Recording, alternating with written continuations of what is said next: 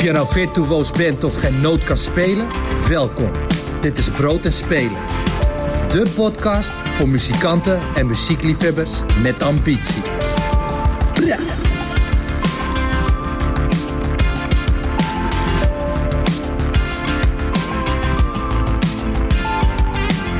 Goedemorgen, goedemiddag of goedenavond of zelfs goedenacht. Welkom bij Brood en Spelen, de podcast voor ambitieuze muzikanten, nieuwsgierige muziekliefhebbers en leergierige muziekstudenten. Mijn naam is Jasper van Vught en vandaag neem ik je weer mee backstage achter de schermen van de muziekindustrie. En daarvoor hebben we niemand minder dan Chris Moorman te gast. Hij werkt als hoofdmarketing, PR en communicatie voor de Popronde en Welcome to the Village. Welkom, Chris. Dankjewel, hallo. Fijn dat je er bent deze regenachtige vrijdagmiddag. Zo, ja. Hier op de burelen van de Stichting Grap, waar we deze podcast opnemen in de Amsterdamse Jordaan. En we hebben genoeg te bespreken. Hoofdmarketing, PR en communicatie en de Popronde en Welcome to the Village, de partijen waar jij voor werkt. Mm-hmm. En waar veel mensen je ook van zullen kennen. Die zullen we uitgebreid bespreken. Maar ik ben ook heel erg geïnteresseerd in jouw achtergrond. En hoe jij de muziekindustrie bent ingerold. En dan jouw visie op je werk en op de muziekindustrie. Hartstikke leuk. Je werkt veel met talent. Dus ik denk dat de Brood en Spelen luisteraars daar veel van zullen kunnen leren. Ik vertelde al even wat je deed. Mm-hmm. Maar dat is natuurlijk niet wie je bent. Nee. Zou je jezelf eens willen introduceren? Zeker. Nou ja, ik ben Chris Moorman dus. Je zei het al, de titels, hoofdmarketing, PR en communicatie bij Popronde en bij Welcome to the Village. Maar bovenal gewoon muziekliefhebber. Dat zal ongetwijfeld al 100 keer in deze podcast gezegd zijn. En zo niet, dan moet ik eens met die mensen gaan praten. Ik had toevallig net onderweg hier naartoe nog een gesprek over hoe erg we het gemist hebben om bij live dingen te zijn. En hoe dat soort van zijn weerslag heeft gehad op het werk. En op het zelf maar blijven zoeken. Dan maar naar dingen organiseren. Want dan kon je het in ieder geval nog opnemen. Mm-hmm. Dus, zo is Brood en Spelen ook ontstaan. Ja, precies. Nou, dat is wel een soort van het belangrijkste of zo, denk ik. Dus dat bovenal. Ja, verder. Wat wil je van me weten, Jasper? Nou ja, hoe oud ben je? Waar woon je? Waar kom je vandaan? Wat voor opleiding heb je gedaan? Kijk, ik ben 34 jaar. Ik kom oorspronkelijk uit Erm. Dat is een heel klein dorpje onder de rook van Emmen. Daar ben ik geboren getogen in de kroeg van mijn ouders. Of eigenlijk boven de kroeg van mijn ouders. Mijn ouders hadden een café-restaurant. Daar ben ik niet letterlijk geboren, want ben ik in het ziekenhuis geboren. Maar wel echt opgegroeid daar. Met heel veel leuke, bijzondere mensen. Want iedereen kwam naar die dorpskroeg. In mooi Drenthe. In mooi Drenthe, in prachtig Drenthe, zeker. Ja. Ik kom er graag. Ja, het is echt een hele mooie provincie. En ik kom er ook nog steeds graag. Ik hoef er niet weer naar terug. Daar dus middelbare school ook gedaan en gewerkt altijd in die kroeg van mijn pa als barman of feestjes en partijen lopen. Een heel zalencentrum erbij. En daar kom je heel veel met verschillende mensen in contact. En onze kroeg die had een soort van functie als dorpshuis ook. Of tweede woonkamer voor verstokte vrijgezellen of mensen die gewoon op zoek waren naar gezelligheid. Dus heel veel stamgasten. En dat was van directeur van de Rabobank tot degene die in de dierentuin in Emmen de olifantenpoep opraapte, zeg maar. En die zaten op dinsdag, donderdag en zondag met elkaar aan de bar en die legden een biljartje. En dat was fantastisch. En daar denk ik nog steeds met heel veel warme gevoelens aan terug. Ja, raised by a village, zeggen ze dan in het Engels volgens mij. Ja, dat is wel echt zo. Ja. En daarna ging ik studeren in Groningen. Dat was de grote stad voor mij. Want als je uit een heel klein dorpje met 400 inwoners komt, dan is Groningen is echt een grote stad. En het ligt dichtbij? Het ligt vrij dichtbij, ja. Het was een uurtje met de bus inderdaad. Ging ik eerst rechten doen, maar dat was helemaal niks voor mij. Dan zat ik meer in de kroeg dan dat ik studeerde. En toen ben ik een jaar gaan werken. En toen kwam ik een collega tegen, die speelde gitaar, was muzikant. En die zei, jij moet kunst, cultuur en media gaan studeren. Dat is echt iets voor jou. En waar baseerde hij dat? Nou, wij organiseerden open sessies, open mics in die kroeg van mijn pa. 1 keer per maand op de donderdag. En dat vergaarde eigenlijk vrij snel in de provincie bekendheid. Waarom? Omdat er verder niet zo heel veel was. Je zit vlak naast Emmen, toch? Ja, en in Emmen had dus een hele langlopende open mic sessie met hele goede muzikanten. Alleen die drempel daar werd zo hoog dat er stonden altijd dezelfde fantastische muzikanten. Dat het jonge talent durfde niet. Die vond het gewoon eng. Die vond het eng om met de muzikanten van Skik en van QB en weet ik veel wat te gaan spelen. Dus ja, wij bedachten van oké, wij kunnen dit hier ook doen. We hadden een vast podium in de zaal. Daar zetten we gewoon een PA'tje neer. En we zetten gewoon een drumstel neer. Bas, gitaar, versterkers, alles, microfoons. Je hoeft er niks mee te nemen als je dacht van hey, ik heb de geest. kon je zo het podium opspringen. Nou, daar genoot ik ontzettend van. Dat vond ik superleuk. Was het heel bewust dat je dacht, nou ja, kijk, ik zie daar een gat in de markt? Nee, niet een gat in de markt, maar meer van, dit mist. Dit is er niet. En omdat ik zelf altijd naar die sessies in Emmen ging. Dat was iedere week, was iedere maandag. Daar was ik altijd, want dat was het enige wat er was. Daar zoog ik zeg maar dat allemaal op. En dan spreek je mensen van jouw leeftijd. En die durven niet. Die durven niet het podium op. Terwijl ik wist dat het gewoon goede muzikanten waren. Of dat ze in ieder geval konden spelen. En dat ze dat graag wilden. Ja. Ze wilden een stap zetten, maar die mogelijkheid was er niet. Dus DIY in Erm. Ja, precies. Ja, dat was het. Dan doen we het zelf. Dat podium inderdaad. Ja, mooi. En dat vond je leuk. En die vriend die zag dat en die zei, hey, jij moet zo'n culturele studie doen. Ja, die was daar net mee gestopt. Die zei van het is te theoretisch voor mij. Ik kan dat niet aan. Ik heb veel meer een praktische mentaliteit. Dus die ging werken. Die zei, maar ik denk dat jij dit wel. Want ik wilde gewoon, ik had VWO gedaan. Ik wilde gewoon studeren. Want dat is logisch. Dat is normaal om dat te doen. En hij zei, dan moet je dat eens gaan doen. En ik ging naar die open dag en ik zag daar allemaal jongens met lang haar en met all-stars en met scheuren in hun broeken. En dat zag ik niet in Drenthe. Dus ik voelde me meteen soort van thuis daar. Nou ja, en daar is het balletje gaan rollen. Ja. Heb je de studie afgemaakt? Zeker, ja. Iets te lang over gedaan, maar dat kwam omdat ik het gewoon heel leuk vond. Ja, dat geeft niet. Want, en bovendien, zo'n studie is ook een goede kapstok om dingen eromheen te organiseren. Nou, en dat gebeurde dus eigenlijk. We zaten in die klas met, volgens mij was het met 8 of 9 jongens en de rest was allemaal vrouw. Dus die jongens die trokken, dat waren ook de rokers allemaal. Nou, als mensen mij vragen, heb je ooit gerookt? Dan zeg ik 1 dag. Want ik kende daar niemand. En dan was een soort van een reflex vanuit de horeca. Als je niemand kent, dan ga je een peuk bietsen bij iemand buiten. Want rokers zijn altijd gezellige mensen. Nou, dat waren toevallig al die 9 jongens. Dus we trokken sowieso naar elkaar toe. En we hadden op een gegeven moment zoiets van, het is superleuk die studie, maar het is wel heel theoretisch. En we hadden allemaal toch wel zoiets van, wij willen gewoon die rock and roll in. We willen gewoon die verhalen die we kennen. Dat willen we gaan doen. Een paar jongens speelden zelf. Anderen hadden zoiets van, we willen gewoon die backstage willen we in. Die verhalen willen we maken. Dus toen begonnen we eigenlijk met DJ-avonden organiseren eerst. Waar? In Groningen, in de Subsonic heette dat. Dat is een soort van kelder onder de Grote Markt. Bestaat helaas niet meer. En, bekend van de Eurosonic Noorderslag. Zeker, Big Bad Afterparty op de donderdagavond. Ja. Hij is natuurlijk wel goed in zo'n positie als Groningen. Zeker. Nou, dat was een hele veilige leeromgeving. Ook omdat we hadden 2 echte Groningers in die groep. Dus die kwamen uit die stad, die hadden een netwerk daar. Die kenden ook die jongens van die kroeg. Dus dat was via ook. Een van die jongens die kende dan weer de jongens van Noisia. Dus van het DJ-collectief. Dus zo hadden we ook al dat contact. Ik had het voordeel dat ik in Emmen gewoon veel mensen in die muzieksector, tussen haakjes, zo groot was die niet, maar wel mensen die allemaal zelf apparatuur hadden. Dus als we eens een keer een mengtafel of een piëtje of zo moesten hebben, dan reed ik gewoon een keer op en neer. En dat kon ik gewoon voor een paar tientjes kon ik dat lenen, omdat ze het ook leuk vonden. En voor gratis bier in de kroeg natuurlijk. Dus zo gingen we dingen organiseren in Subsonic. En dat ging eigenlijk heel goed. Eerste feestje uitverkocht, tweede feestje uitverkocht, derde feestje uitverkocht. Daar hadden we wat geld mee op. En toen dachten we, we willen nu wel wat groters doen. Dus we hebben in het oude postkantoor daar hebben we een avond georganiseerd samen met de kunstacademie, waar een van die vrienden dus na een jaar naartoe was gegaan. Minerva toch? Minerva inderdaad. En nu zit er een sportschool in dat postkantoor helaas. En dat was fantastisch. Daar hebben we echt zoveel van geleerd. Dat ging helemaal mis namelijk. Ik denk dat we 2.000-3.000 euro de mist in zijn gegaan. We hadden zo'n rolcontainer met bier hadden we gehad bij de Albert Heijn op de hoek. Nou, dan kwamen we toch de volgende dag weer. Als het nog vol is, kunnen we het dan ook weer inleveren dat we ons geld terugkrijgen. Want dat was denk ik 80% over. We hadden heel veel tijd gespendeerd in dat organiseren en in mooie headliner proberen te halen. Want we hadden dan een subsidie aangevraagd die toegekend was. Dachten we. We hadden geen idee hoe het werkte. Dus ik ging wild gewoon mensen benaderen. Gewoon mailen. Gewoon zoeken. E-mailadres. Luca Bloem. Wat is de e-mailadres? Wat is het management? Gewoon mailen. Al die dingen. En toen kwam Peter Sikkema, de programmeur van de Oosterpoort. Die nam contact op van, hey jongens, wat jullie nu aan het doen zijn, dat werkt niet. Kom even langs bij mij op kantoor. Dan hebben we het er even over. En die heeft ons dus toen gezegd van, dit is echt, op deze manier ga je het niet redden. Op deze manier ga je het niet maken. Kom hier even langs, dan wil ik wel met jullie meedenken. En ik ga jullie even uitleggen hoe je dus een headliner voor een soort van songwriteravond boekt. Oké, want het was een songwriteravond? Eigenlijk uit soort van noodzaak dat we gewoon niet heel veel apparatuur, niet heel veel dingen hadden. Dat we wisten eigenlijk helemaal niet zo goed hoe we iets anders dan een DJ-avond of een muziekquiz moesten organiseren. Want muziekquizzen deden we dan ook. We probeerden gewoon alles een beetje aan te pakken. Dat we dachten van, hey, dit is een leuk idee, zullen we dat gaan proberen.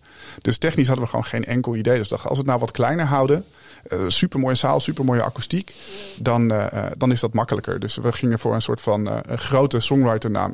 Ik weet dat ik de Tallest Man on Earth heb ik nog gemaild. Die was helemaal niet aan toeren. Maar die had ik gewoon gemaild van, hey, ik heb €1000 weer komen spelen. Ik had geen idee. En hoe reageerde die? Super aardig. Luca Bloem ook. Super aardig. Ze reageerden wel? Ze reageerden. Allebei hebben ze gereageerd. Ja, super lief, super aardig. Van, hey, sorry, we zijn niet op tour. Maar als we langs zijn en we zetten je mail in ons bestand. Mochten we een keer langskomen, dan stuur je een bericht. Later nooit meer gebeurd natuurlijk. Maar het was heel leuk. Ja. Hey, en toen nam Peter Sikkema contact met jullie op. Want hoe kwam hij bij jullie terecht? Weet ik. Hoe wist hij dat jullie dat aan het doen waren? Van verschillende boekers. Die hadden met hem contact opgenomen. En die zeiden van, wat zijn dit voor gasten, joh? Wat is er aan de hand daar bij jou in dat Groningen? We krijgen allemaal dingen horen van agenten en van promotors. Horen we allerlei dingen wat helemaal nergens op slaat. Wie zijn die gasten? En dan is hij zo sympathiek, gelukkig, dat hij zegt van, jongens, kom even langs. Ik zal jullie even vertellen hoe dit wel werkt. En wat zei hij dan? Wat was de belangrijkste les die hij jullie meegaf? Wat was de belangrijkste les? Ik denk wat hij heel belangrijk, wat we eruit hebben gehaald, is gewoon, je moet voordat je iets gaat doen, moet je even weten hoe de hazen lopen. Je moet even weten hoe die sector in elkaar zit. Wie is wie? Bij wie moet je aankloppen? Je klopt niet zomaar bij de muzikant aan, als het zulke grote muzikant, want daar zit een heel team omheen. Je gaat eerst naar dat team. En dat is hetzelfde wat ik nu bijvoorbeeld tegen Popronde X zeg. Je gaat niet de kroegeigenaar mailen. Nee, want als je op Lowlands wil spelen, ga je ook niet de stage manager mailen. Je moet kijken naar dat team. Wie is wie in die sector? En dat is echt een superbelangrijke les volgens mij. Ja, en wie hebben jullie uiteindelijk als headliner geboekt? Broeder Dieleman. Die had toen zijn eerste plaat uit. Die was beschikbaar voor dat superlage bedrag eigenlijk. En dat was echt fantastisch. Hij kwam binnen. Hij was er heel vroeg al in Groningen. Dus hij vond het hartstikke leuk. Vond het echt fantastisch. En hij zei, hey jongens, vinden jullie het erg als ik die hele PA niet gebruik? Als ik gewoon volledig akoestisch ga. Ze had zijn band bij zich. En ze hebben volledig akoestisch gespeeld. En het was echt magisch. Volledig onversterkt? Volledig onversterkt, ja. Hey, en je zei, we zijn flink het schip ingegaan. Ja. Je hint al een beetje dat de subsidie die er aangevraagd niet gehonoreerd werd. Nee. Nou, daar kunnen we een aparte aflevering over spenderen. Zeker. Subsidie aanvragen. Ja. Wat was de grootste fout die jullie gemaakt hebben? Veel te veel focus op de productie, op het feestje, op de aankleding, op de acts die we wilden boeken en niet op de promo.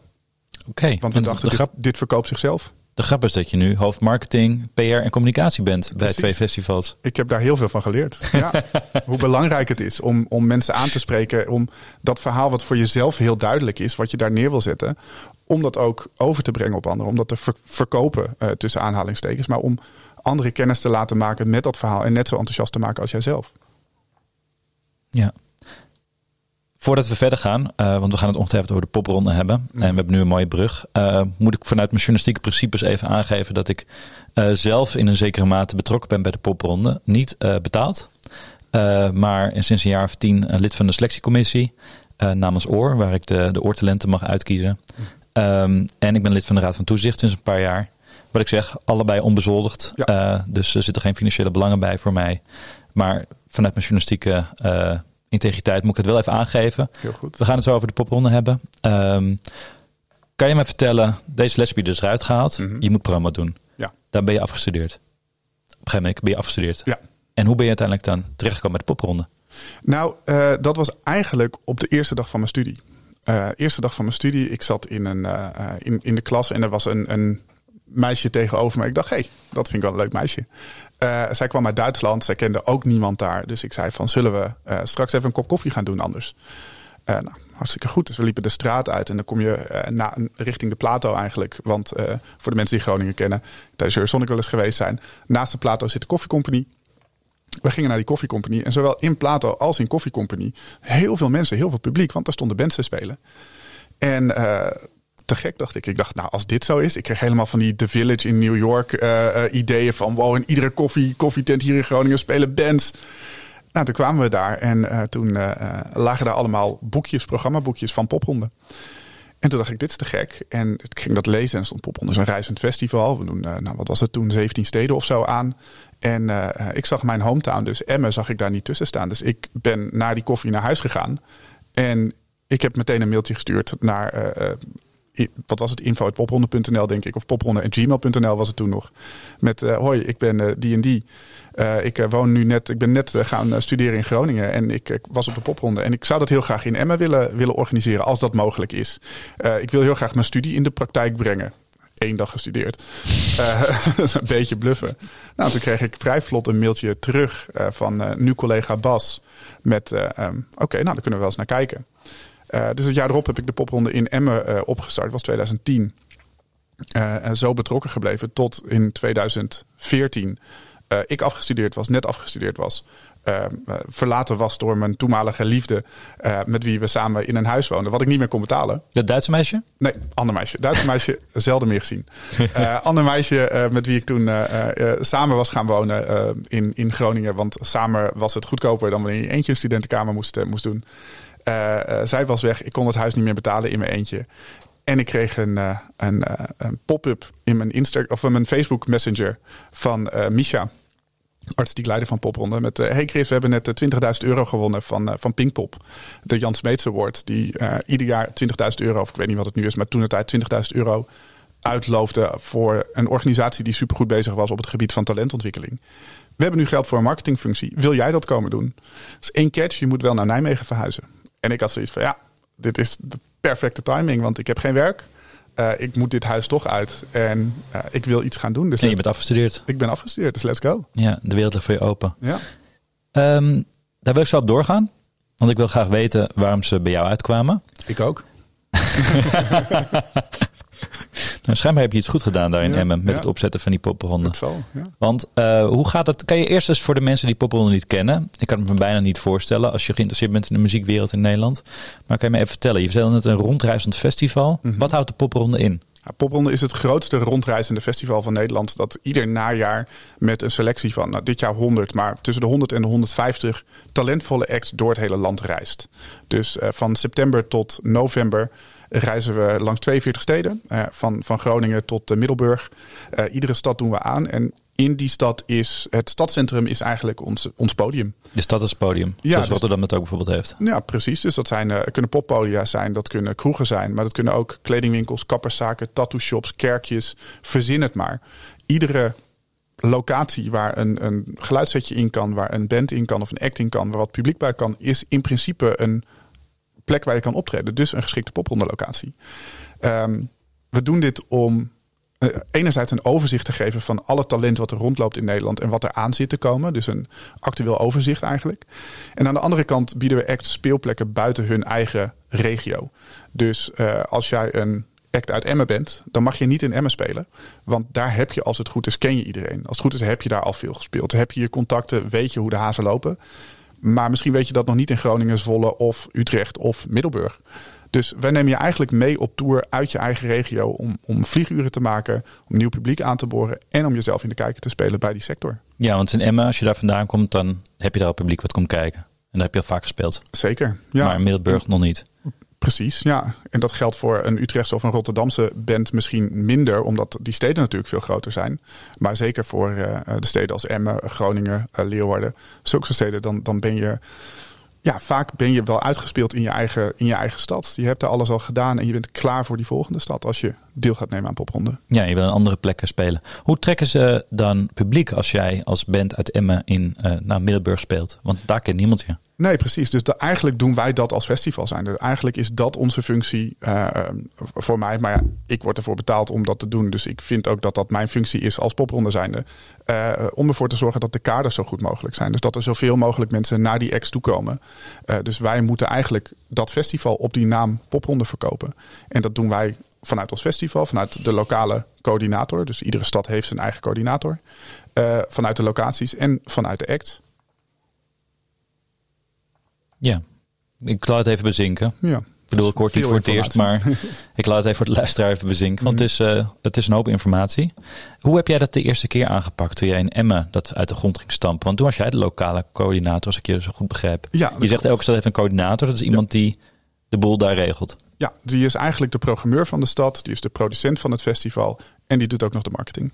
Dus eigenlijk is dat, naast dat het voor een act heel interessant en heel leerzaam is om popronde te gaan doen, is dat ook voor iemand die verder wil in die industrie. Want ik zei net al, het is belangrijk om te weten wie is, wie wat doet. En daar leer je heel goed wat alle functies zijn. Dus met wie je te maken krijgt. Je krijgt een netwerk, omdat sommige acts zitten al bij een boekingskantoor. Andere acts krijg je te maken met een tourmanager of een weet ik veel wat. Dat is heel interessant voor een lokale organisator. Die kan ook gelijk. Dat is eigenlijk ook een talent wat vlieguren maakt. Absoluut, ja. En in Emmen begon ik daarmee. Maar er was nog iemand die dat graag in Emmen wilde opzetten. Die veel meer ervaring had. Dus we hebben dat eigenlijk samen gedaan. En we hebben een teamje samengesteld. En we hebben eigenlijk toen een beetje de functies verdeeld. Zo van, we hebben de stad verdeeld. Dus jij pakt dat gedeelte van de stad met die kroegen, die winkels en zus en zo. Jij pakt dat gedeelte. Wie heeft waar de warmste contacten? Dan spreek jij die, dan spreek jij die. Want je moet, zeker voor zo'n eerste editie, mensen wel echt overhalen om mee te doen. Met een nieuw concept waarin de locaties dus de acts betalen. Die dragen eigenlijk de kosten voor de avond. Oké, dus je zegt de locatie betaalt de act. Precies, ja. Niet popronde. Nee, dan zouden we dit niet kunnen doen. Want dan zou onze begroting zo gigantisch moeten zijn. En juist omdat wij weinig overheadkosten wat dat betreft hebben, kunnen we ons ook focussen op die kaders, op die andere dingen, om het spelen zo goed mogelijk te maken. Om de promo zo goed mogelijk te doen. Popronde organiseren we voor de acts, voor de muzikanten, om die een stap verder te laten zetten. En niet voor de locaties per se. De locaties die doen dit omdat zij een nieuw publiek in hun zaak willen. Die doen dit omdat ze misschien wel de volgende Kensington of de Staat of Rondé in hun tent krijgen. En ook omdat het heel leuk is voor hun werknemers die week in week uit dezelfde mensen aan de bar hebben, bij wijze van spreken. Plus als de zalen zelf moeten betalen, willen zij ook dat die tent vol staat. Want ze willen hun geld er weer uit. Dus er komt een eigen stukje verantwoordelijkheid voor die promo binnen. Komt erbij kijken. Dus om die redenen hebben we dat zo. Is dat ooit zo 27, 28 jaar geleden ingesteld. Waarschijnlijk toen ook vanuit praktische overwegingen dat er gewoon überhaupt geen geld was om het te organiseren. En dat werkt eigenlijk nog steeds. Ja, eigenlijk is het niet heel erg anders dan wat je deed met die open mic sessie in Erm. Precies, nee, dat was inderdaad. Alleen dan op een hele stad met verschillende podia. Exact, ja, dus daar is soort van al dat podium aan talent willen bieden is al tussen al het geweld wat er al was. Ja, dat sluit eigenlijk perfect aan. Ja, en was het toen al duidelijk dat jij die muziekindustrie in wilde? Ja, dat was al vrij vlot. Dat was in de tweede van de middelbare school, denk ik wel al. Toen ik voor het eerst Nirvana te horen kreeg, toen dacht ik wil iets met muziek doen. Ja, dus en of dat nou spelen was of organiseren was, dat wist ik nog niet. Ik kwam er vrij vlot achter dat mijn talent toch meer bij het organiseren lag dan bij het spelen. Ja, ik denk dat het voor veel mensen achter de schermen geldt. Absoluut. Ja. Hey, en je zegt 100 talenten. Mm-hmm. Zijn er elk jaar wel 100 talenten te vinden? Ja, op muzikaal gebied? Met gemak. Ieder jaar schrijven zich afgelopen jaar ruim 900 talenten in. Je kan je inschrijven? Je kan je inschrijven voor popronde. Ja, tussen december en maart is de inschrijfperiode. Nou, als je eigen werk maakt, als jij ambitieus bent, als jij langer dan 20 minuten kan spelen met eigen werk, dan kun je je inschrijven voor popronde. En dat doen dus heel veel talentvolle en ambitieuze acts. Ja, maar als ik je zo hoor, dan is er ongeveer 11% die maar mee mag doen. Ja, dat klopt. Je moet het kaf van het koren scheiden. Hoe kom ik bij die 11%? Als ik het antwoord op die vraag wist, dan was ik denk ik best rijk geweest. Want ik heb daar die vraag heb ik heel vaak gehoord. En daar wilden ook mensen echt wel voor betalen. Ik denk dat het begint bij de muziek. Het begint bij het liedje. En dat is echt een ontzettende dooddoener die ook ongetwijfeld al heel vaak in deze podcast gezegd is. Het begint gewoon bij dat liedje. Die selectiecommissie die luistert, die krijgt een profiel te zien. Je schrijft de selectiecommissie, zeg je? Ja, precies. Ja, er is een selectiecommissie. Kom ik nog op, heb je al gezegd, want dat zit jij in. Dat was je disclaimer. Ja, dat klopt. Ja. Maar leg maar wat meer uit over de selectiecommissie. Precies. Nou, ik zal eerst beginnen bij die inschrijving van die acts. Dus je schrijft je in als act en je maakt een profiel aan. Waarin je een bio, een foto, een video en minimaal 3 eigen tracks uploadt.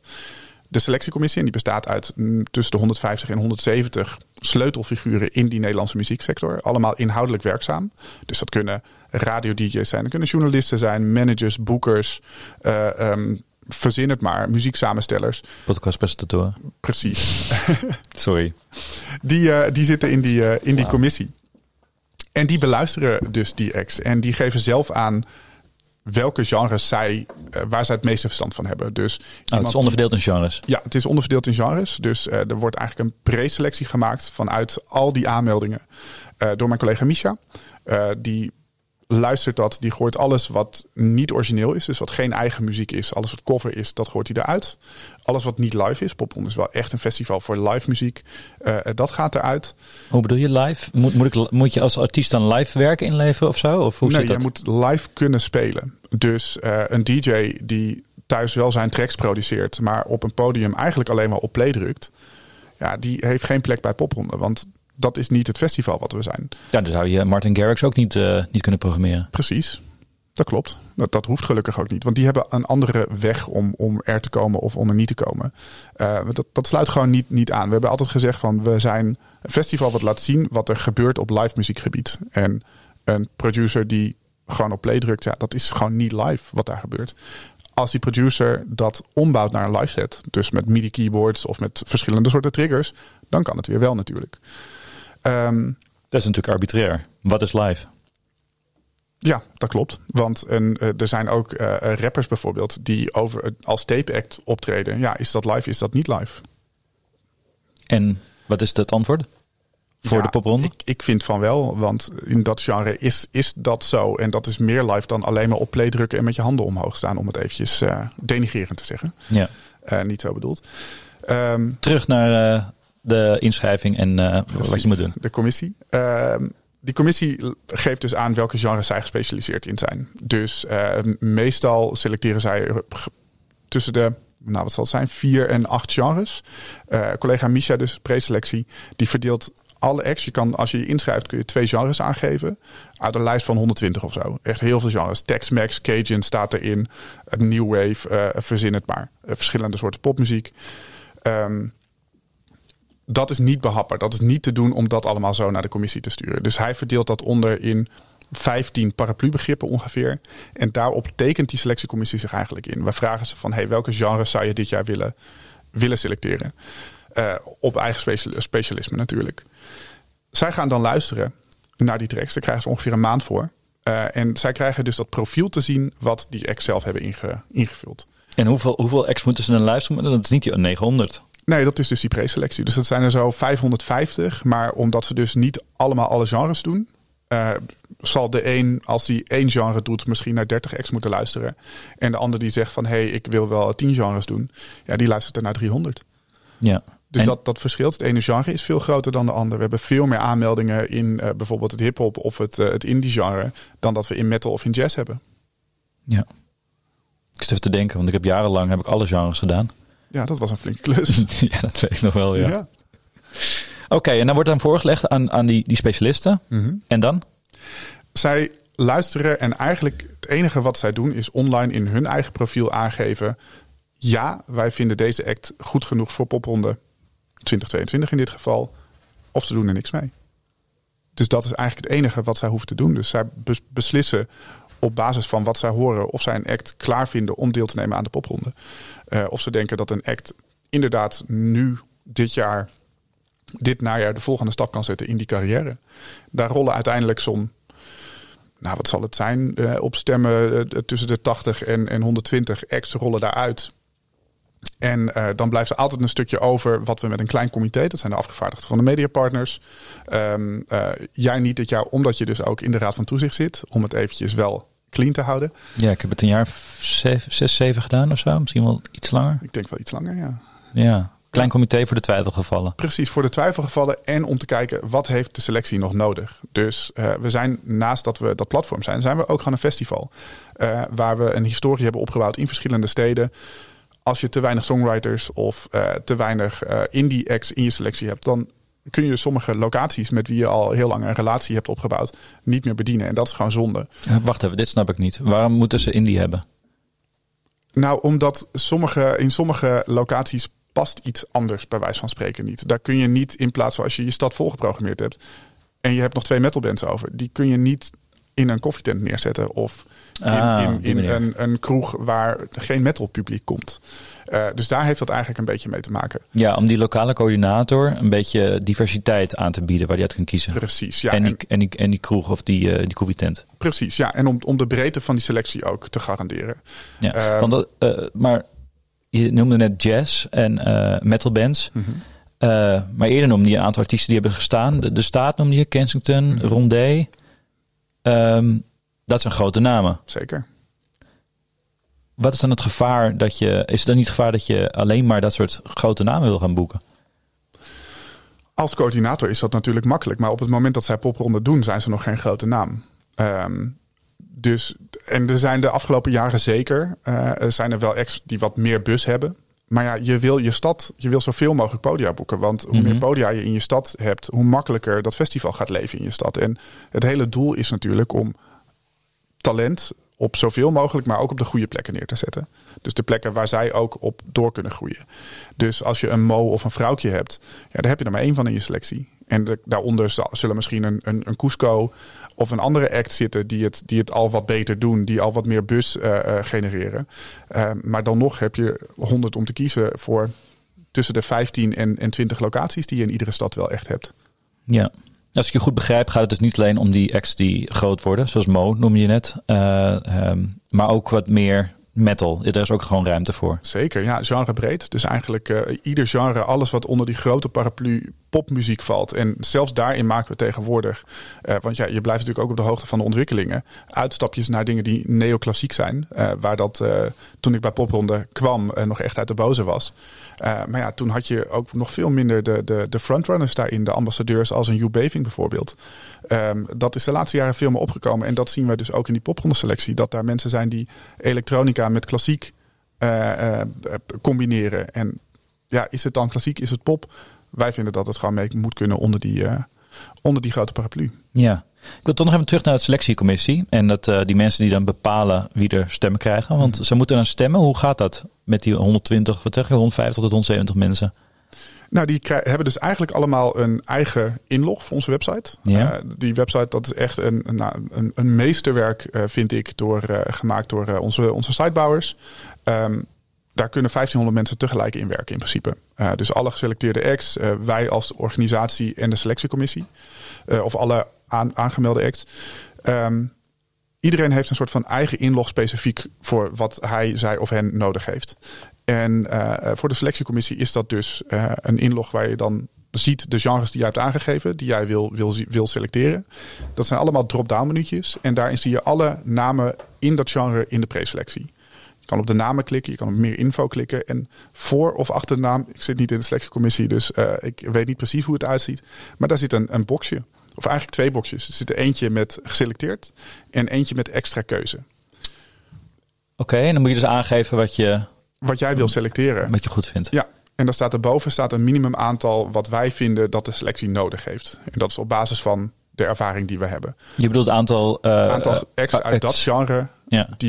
En dat genre, dat klinkt heel erg hokje, maar dat is heel breed. Dat je niet 100 metal bands hebt. Exact, ja. Dus om die diversiteit in die selectie te waarborgen. Ja. Ja, want je wil de volle breedte van de inschrijvingen laten zien eigenlijk. Zeker. Muzikaal gezien. Ja, nou, en als je te veel op een niche gaat richten, dan zul je zien dat je inderdaad minder boekingen krijgt. Waardoor het volgende jaar wordt het nog moeilijker. En uiteindelijk hef je jezelf soort van op als festival als je dat gaat doen. Dus je moet die breedte ook hebben, omdat je die hele stad mee wil. Je wil minimaal 10 podia in een stad en het liefst 15 tot 20. Omdat het dan gaat leven en dan komt het publiek op af. En dan maakt dat publiek kennis met die nieuwe act. Ja, oké. Dus je moet, hoe meer optreedlocaties, hoe beter voor de popronde. Dat denk ik wel, ja. Ja, ik vind echt de mooiste poprondes zijn als het echt leeft in de stad. Dus als we echt het centrum van die stad voor 1 dag overnemen. En nou, ik zeg wel eens gekscherend dat op bijvoorbeeld Popronde Nijmegen, de aftrap, onze thuisstad, waar we iedere act uit de selectie boeken, dat we van Nijmegen voor 1 dag even muziekhoofdstad van Nederland maken. Ja, dan weet je gewoon op het moment dat je de stad inkomt en je ziet de eerste busjes rijden met jonge mensen te kijken links, rechts, waar moeten we zijn. Dan weet je van, ja, het begint weer. We zijn hier. We nemen vandaag even deze stad over. Ja, met deze stad bedoel je dan de kroeg, de kerken, de bibliotheek, de kledingwinkels, de tattoo shops. De onderbroek. De onderbroek. Als we het over de Nijmegen hebben. Zeker, ja. legendarisch kraakpand. Oké, en dan gaan al die mensen gaan aangeven wat ze goed vinden. Ja. En daar rolt uiteindelijk een soort winnaar per genre uit. Nee, niet per se. Want op het moment dat we kijken naar dus dat we met dat kleinere comité samenkomen, dan zijn er zo, wat ik net zei, tussen de 80 en 120. We hebben dit jaar bewust gekozen om de selectie kleiner te houden. Omdat na 2 coronajaren de kans best aanwezig is dat we gewoon überhaupt minder locaties in de steden hebben. We weten niet wat de horeca bijvoorbeeld te lijden heeft gehad in de verschillende steden waar we komen. Dus om voor de acts te waarborgen dat ze nog wel veel kunnen spelen, hebben we die selectie wat kleiner gemaakt. Dus dit jaar kwamen er rond de 80 acts uit die op basis van stemmen worden gekozen. Dat is heel grappig om te zien, maar dat gaat dus heel organisch. Er zit altijd een soort van gap tussen acts in een genre dat je ziet van deze is echt veel opgestemd. Deze zijn sowieso door. En hier is echt beduidend minder opgestemd. En dat kan in grote genres zoals indie alternative is dan een genre wat we hebben waar veruit de meeste acts onder vallen. Nou, daar kan er soms 10 stemmen verschil zitten tussen act 7, 8 en de acts daaronder. Want dus je zegt eigenlijk dat de meeste selectiemensen best wel eensgezind zijn. Ja, en dat is gek om te zeggen als je dus zoveel acts luistert. Dus dan zit er blijkbaar toch op een gegeven moment ergens iets in kwaliteit dat iedereen dat in die x aantal acts wel hoort en in andere dat er meer verdeeldheid is. Dus dat de een dat wel hoort en de ander niet. Ja, en dat is altijd organisch, hoeven we nooit in te sturen. Nee. Hey, en is het niet zo dat ze dan allemaal op dezelfde acts gaan stemmen om te zien, die heeft al veel stemmen en die kies ik? Nee, dat kunnen ze niet zien. Nee, dat is volledig blind. Ja, dus zij zien geen resultaten. Sterker nog, zij zien pas de selectie die rond is op het moment dat de selectie gepresenteerd wordt. Want de rest, verder sturen we alleen twijfelgevallen rond. En is ook nog wel goed te zeggen, ook om soms weg te nemen bij, nadat de selectie komt, de verhalen die wij terugkrijgen. Voor de verhalen van, maar jullie selecteren alleen maar acts uit de Randstad. Voordat wij bezig gaan, dat we die preselectie of de inloggegevens eigenlijk naar de selectiecommissie sturen we alle afvallers, dus de acts die niet in de preselectie zitten, sturen wij langs onze coördinatoren in het land. Want die kennen sommige acts live misschien wel, die nog niet zulke goede demo's hebben of tracks hebben. En die kunnen dan echt ervoor vouchen van, deze moeten er echt bij, want dit is gewoon gaande. Wij weten dat ze dit en dit hebben staan, dat ze dit en dit gaan doen. En we sturen dat ook nog naar de selectiecommissie. Die we dus niet alleen selecteren op basis van specialisme. Maar willen ook zorgen dat we over de breedte van het land overal mensen, ogen en oren hebben. Eigenlijk om dezelfde reden als die coördinatoren. Sommige mensen kennen een act live en die weten gewoon van, maar dit past erin, dit hoort erin. Het is echt goed genoeg live, alleen die tracks zijn gewoon nog niet goed genoeg. Ja, de opnames zijn dan niet overtuigend, maar live, als je het ziet, wel. Precies. En het gaat natuurlijk om een live festival. Het is een live festival, dus dat sturen we nog een keer langs. Dan daar komen er altijd, soms nog wel 100 acts bijgehaald bij die preselectie. Zo. Kan echt gebeuren. Dan gaat de selectiecommissie dus aan het stemmen. Nou, op een gegeven moment dan komen we dus op die twijfelgevallen. Dus die acts die dan tussen die marge vallen waar ik het net over had.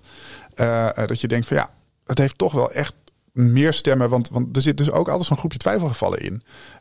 Je hebt altijd dan acts in de preselectie die echt weinig stemmen krijgen. Van wie je weet van het is gewoon nu echt nog een jaar te vroeg.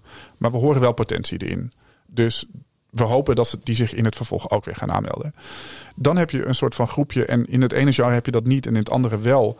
Van acts die er wel echt tegenaan zitten. Maar dat je denkt van maar het scheelt toch echt 3-4 stemmen met die acts die daarboven zitten. Maar misschien dat iemand het wel weet. Dat weet wat plannen zijn. Misschien dat het wat verouderde tracks zijn of wat dan ook. Dus die twijfelgevallen sturen we dan ook weer langs iedereen. En dan nadat we dat hebben gedaan, komen we dus pas met dat kleine comité samen. En dan nemen we alle bevindingen mee. En dan komen we tot de uiteindelijke selectie van dit jaar dus 100 acts. Ja, maar idealiter wil je natuurlijk geen twijfelgeval zijn. Want de kans dat je weinig geboekt wordt is groot dan. Nee, want de coördinatoren weten dan weer niet hoeveel stemmen een act heeft gehad. Dus net als dat de genres waar die acts in zijn ingedeeld, dat laten we meteen vallen als die selectie er is. Want hokjes zijn er om ver te blazen. Dus het aantal stemmen weet niemand, is echt alleen intern voor echt een klein groepje. En ook de genres waar acts zijn ingedeeld is ook alleen maar voor een klein groepje. Ja, helder. Nou ja, dan heb je die selectie en dan? Die is onlangs gepresenteerd. Ja. 100 artiesten, zeker. 100 bands, acts, hoe je het wilt noemen. Ja. En dan? Dan gaan mijn collega's Misha en Rico, die gaan alle ex bellen. Iedereen die geselecteerd is, die bellen ze. Om even kort uit te leggen. Nou, 's avonds krijgen ze sowieso meteen om 12 uur, om middernacht, krijgen ze al een mailtje van mij van gefeliciteerd, je zit erbij. Dit is even handig om alvast te weten. Dit is alvast handig om te doen. Dus je beschikbare data aangeven voor het najaar. Dat moet je even zelf doen. Om zeker te weten dat je je profiel nog kan vinden. Maar ook dat je die data bijhoudt. Want dat maakt het voor een coördinator wel makkelijk om je te boeken. Want je gaat niet automatisch al die 42 steden waar de popronde is, moet je vrijhouden? Nee, zeker niet. Nee, we zeggen wel de helft moet je vrijhouden. Want ja, je moet wel boekbaar zijn. Oké, want als je de helft, dus de 21 data dat je beschikbaar bent. Ja. Maar dat betekent niet dat je 21 data ook speelt. Nee, dat hoeft zeker niet. Nee, hetzelfde als je alle 42 data beschikbaar bent, hoef je ook niet alle 42 te spelen.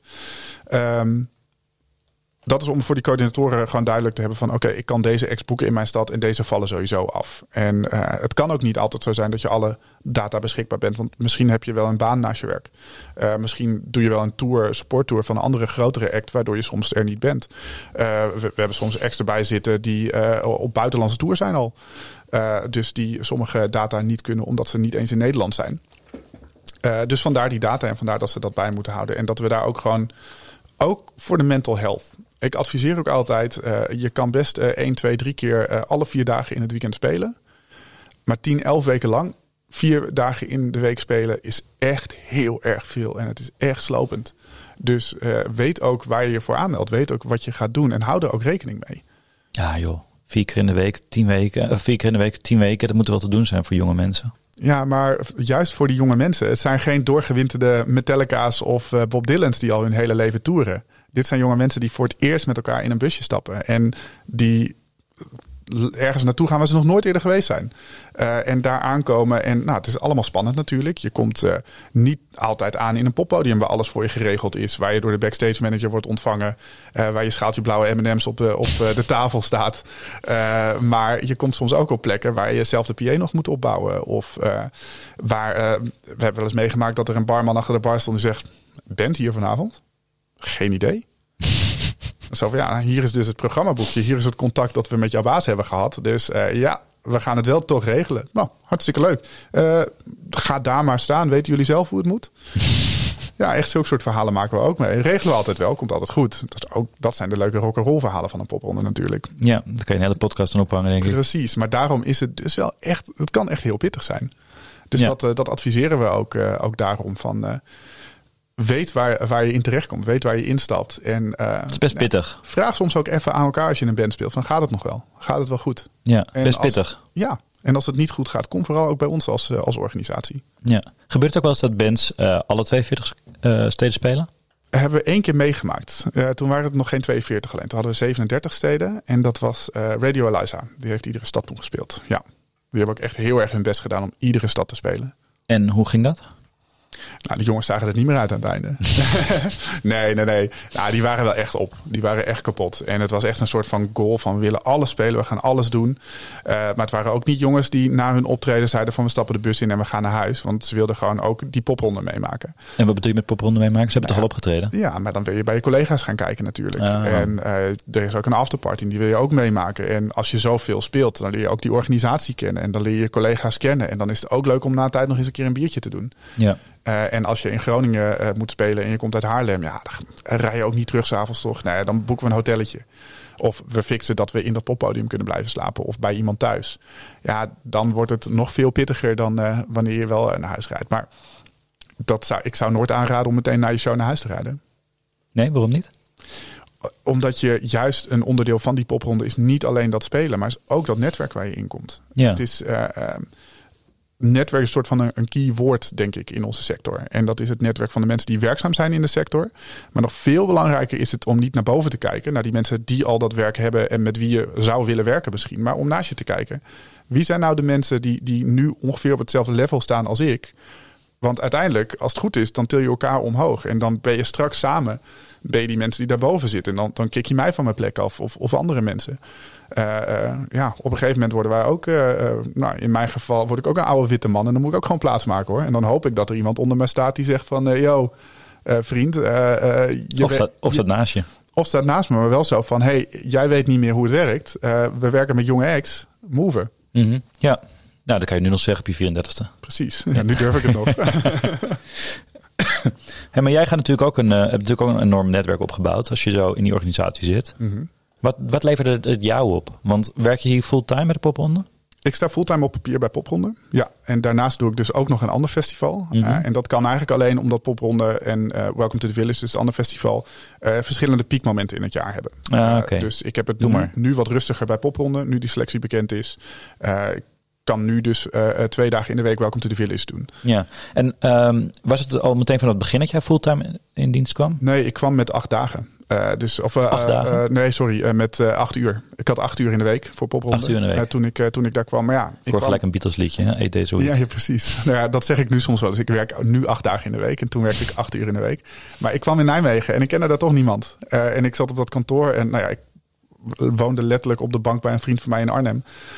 En die was pas laat thuis 's avonds. Dus ja, tot die tijd zat ik gewoon op kantoor. Dus ik kreeg betaald voor 8 uur. Maar ik zat wel 4 dagen in de week op kantoor. Ja, zo. Ja, dat is investeren.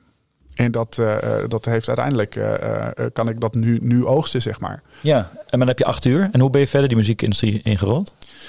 Eigenlijk door alle mogelijkheden die geboden werden. Ik kwam bij Popronde terecht. Volgens mij was 2 weken later was muzikantendag. En toen zei ik van, hey, dat lijkt me hartstikke leuk. Mag ik niet mee? Collega Misha werd uitgenodigd. Ik dacht, hey, mag ik nu niet mee naar muzikantendag? Lijkt me hartstikke leuk. Ja, ga maar mee. Dus ik zat bij Misha aan tafel.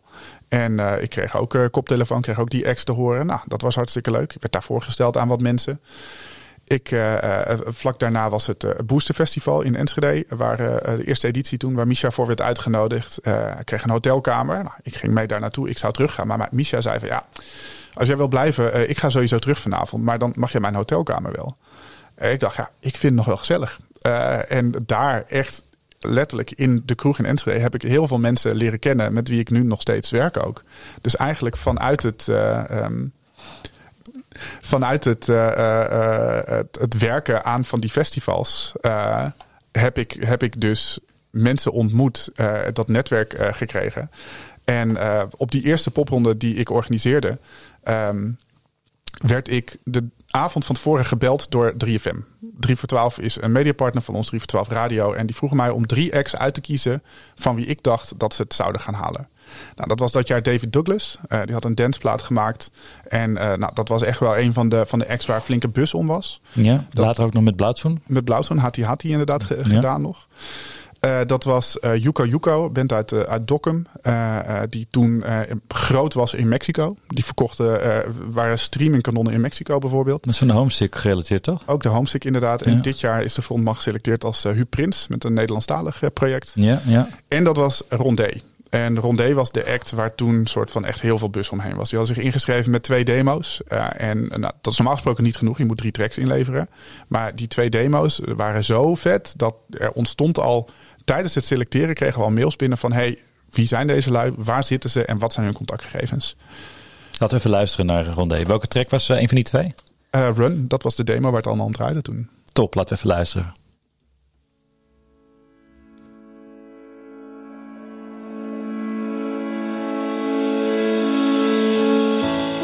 Look at the stars, walk past the trees, they're moving around you. Gaze at the field, taste how it feels.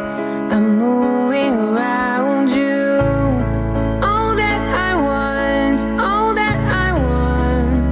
is coming in closer. And all that you know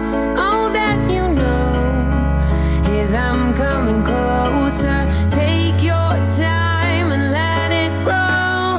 Take what's mine and let it fall. Take your fears and let them go. Keep my heart, it's all I know. Look at the stars, walk past the trees. They're moving around you. Gaze at the field, got taste how it feels. 'Cause I'm coming closer.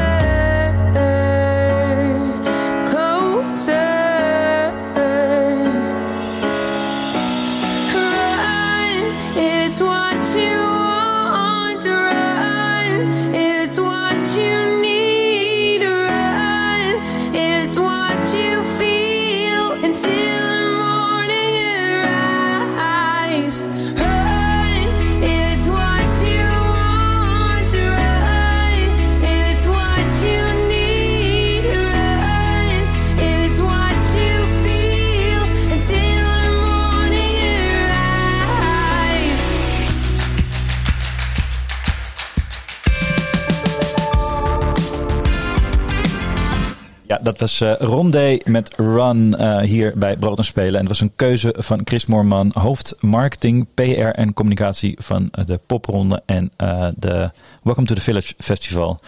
Leuk detail. Ik gaf destijds les op de Herman Brood Academie als docent bij de Music Industry Professional tak. En mijn eerstejaarsstudent Mink was toen manager van Rondé, want die zat toen op de Herman Brood Academie. Zeker. En ik kan me die demo nog herinneren dat hij me het liet horen. En toen kwamen ze binnen bij de popronde. Toen, het was direct een duidelijk dat dit wat was. Het explodeerde, ja. Volgens mij heb ik ze ook als popronde talent gekozen voor Oor destijds. Zeker. Ja, nee, zij explodeerde echt. En zij speelde die avond daarna, dus popronde Nijmegen, speelde zij in de Onderbroek. Of nee, in de Underground. Sorry, je zei net Onderbroek, die legendarische tent. Underground is een andere legendarische tent. Waar onder andere de Staat nog een ode voor heeft geschreven. Zij speelde daar en ik kwam daar binnen om, dat was het oorpodium, om de oorbanner op te hangen. En de zangeres Ricky, die herkende mij dus op de een of andere manier ergens van. Die sprong van het podium af tijdens de soundcheck en die vloog me om mijn nek. Want het was de eerste keer dat zij op 3FM gedraaid werden. Wauw.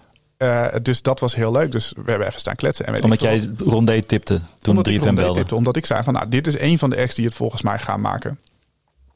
Dus daar waren ze super blij mee. En staan kletsen met de band. Staan kletsen met Mink dus ook, met de manager. En toen kreeg ik 's nachts een sms'je van Isaïe, de toenmalige drummer. Van de band is al naar huis. Maar wij, dus Isaïe de drummer en Adriaan de toetsenist. Wij zijn nog in Nijmegen. Weet jij misschien een plek waar we zouden kunnen slapen? Want ja, het feestje was nog wel gezellig. Dus ik zeg, ja jongens, mijn huis ligt toch helemaal vol met mensen. Kom maar mee. Dus we zijn langs de Underground gegaan. We hebben ze opgepikt. We zijn naar mijn huis toe gelopen. En daar hebben ze op, ja, volgens mij de vloer gelegen. Want ik had niet echt veel matrassen of matjes meer. Ze hadden ook niks mee. En daar is een soort van een vriendschap ontstaan. We kwamen elkaar veel tegen tijdens die popronde. Ze hebben veel gespeeld. 17, 18 keer of zo, denk ik. En het was duidelijk, zij werden groot. Ook zeker verdiensten van Mink, die echt een ontzettend groot compliment verdient voor hoe hij toen met die band is omgegaan. Maar het werd hem te veel. Dus hij zei op een gegeven moment van, jouw popronde is straks afgelopen. Zou je niet wat voor de band willen doen? Tuurlijk, wat zit je aan te denken? Nou, als tourmanager, we hebben straks best wel een tour staan. Beginnend met Noorderslag in januari. Zou jij niet als tourmanager mee willen? Nou, dat vond ik echt ontzettend leuk om dat te doen. Had je daar ervaring mee? Nee, geen idee. Maar ik dacht, ik heb het nog nooit gedaan, dus ik zal het vast wel kunnen. Het is, voor mij is het altijd een soort van het uitgangspunt geweest. Als jij goed met mensen kan omgaan, dan kun je in principe alles doen. Of tenminste alles in deze sector. In 10 jaar kroegervaring heb ik dat wel geleerd. Dat ik met iedereen in principe wel kan lullen. En met iedereen in principe wel door één deur kan. Het is bijzonder hè, hoeveel je meekrijgt vanuit je achtergrond. Vanuit die kroeg, het café-restaurant van je ouders. Absoluut. Ik zeg altijd dat echt, die 10 jaar dat ik achter de bar heb gestaan, is echt de meest leerzame periode uit mijn leven geweest. Ja, zeker weten. En daardoor dus ook als tourmanager. En je komt overal binnen en je geeft als eerste de hand. En in het begin, ik wist dat zo'n kabel, dat een XLR heette. Maar daar bleef het bij. Nou, inmiddels weet ik vrij veel meer dan dat. En aldoende leert men. En dat gold voor mij, maar dat gold ook voor die band die nog niet zo vaak op een podium, laat staan op een groot festivalpodium had gestaan. Hoe heb je het aangepakt om jezelf dat te leren? Wat de apparatuur heet en wat je moet doen als tourmanager? Nou, we hebben bij eigenlijk ook weer de vijver die popronde heet, of het warme bad eigenlijk dat popronde is, hebben wij tijdens de popronde een techniekteam meerijden. En het hoofdtechniek is Martijn.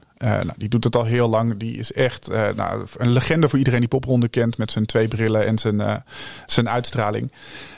En die heb ik gewoon een aantal dingen over techniek gevraagd. En ik heb zelf ook muziek gemaakt. Dus ik kende daarvan wel van, die gast bij dat mengtafeltje, die doet van je af. Dus dat zal wel harder zijn. Want als hij dat doet, dan hoor ik mezelf harder. En ik wist dat het ding op de grond, dat een monitor heette. Maar ik heb dus gewoon Martijn gevraagd van, kun je me even een soort van stoomcursus geven? En ik hoef echt niet te leren hoe ik het geluid moet inregelen. Want daar hebben we een geluidsman voor. Maar ik moet wel een beetje weten van hoe en wat.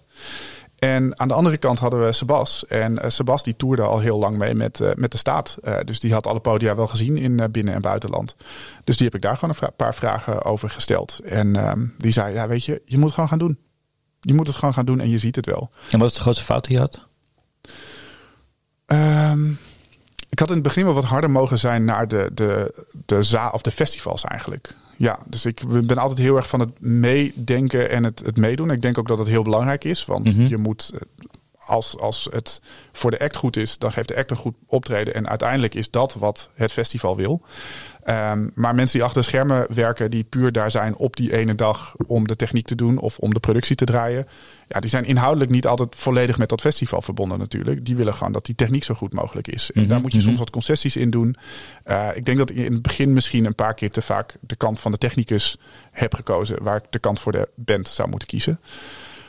Maar ik denk verder hebben we niet zo heel veel. Het was eigenlijk best een geoliede machine, vrij vlot. Ja, je bedoelt met de kant van de technicus dat bijvoorbeeld bepaalde instellingen of zo, of bepaald volume of... Nou ja, dat nog niet eens. Daar kun je niet zo heel veel aan doen. Dat heeft soms ook, en daar hadden we onze geluidsman voor die dat eigenlijk zelf wel deed.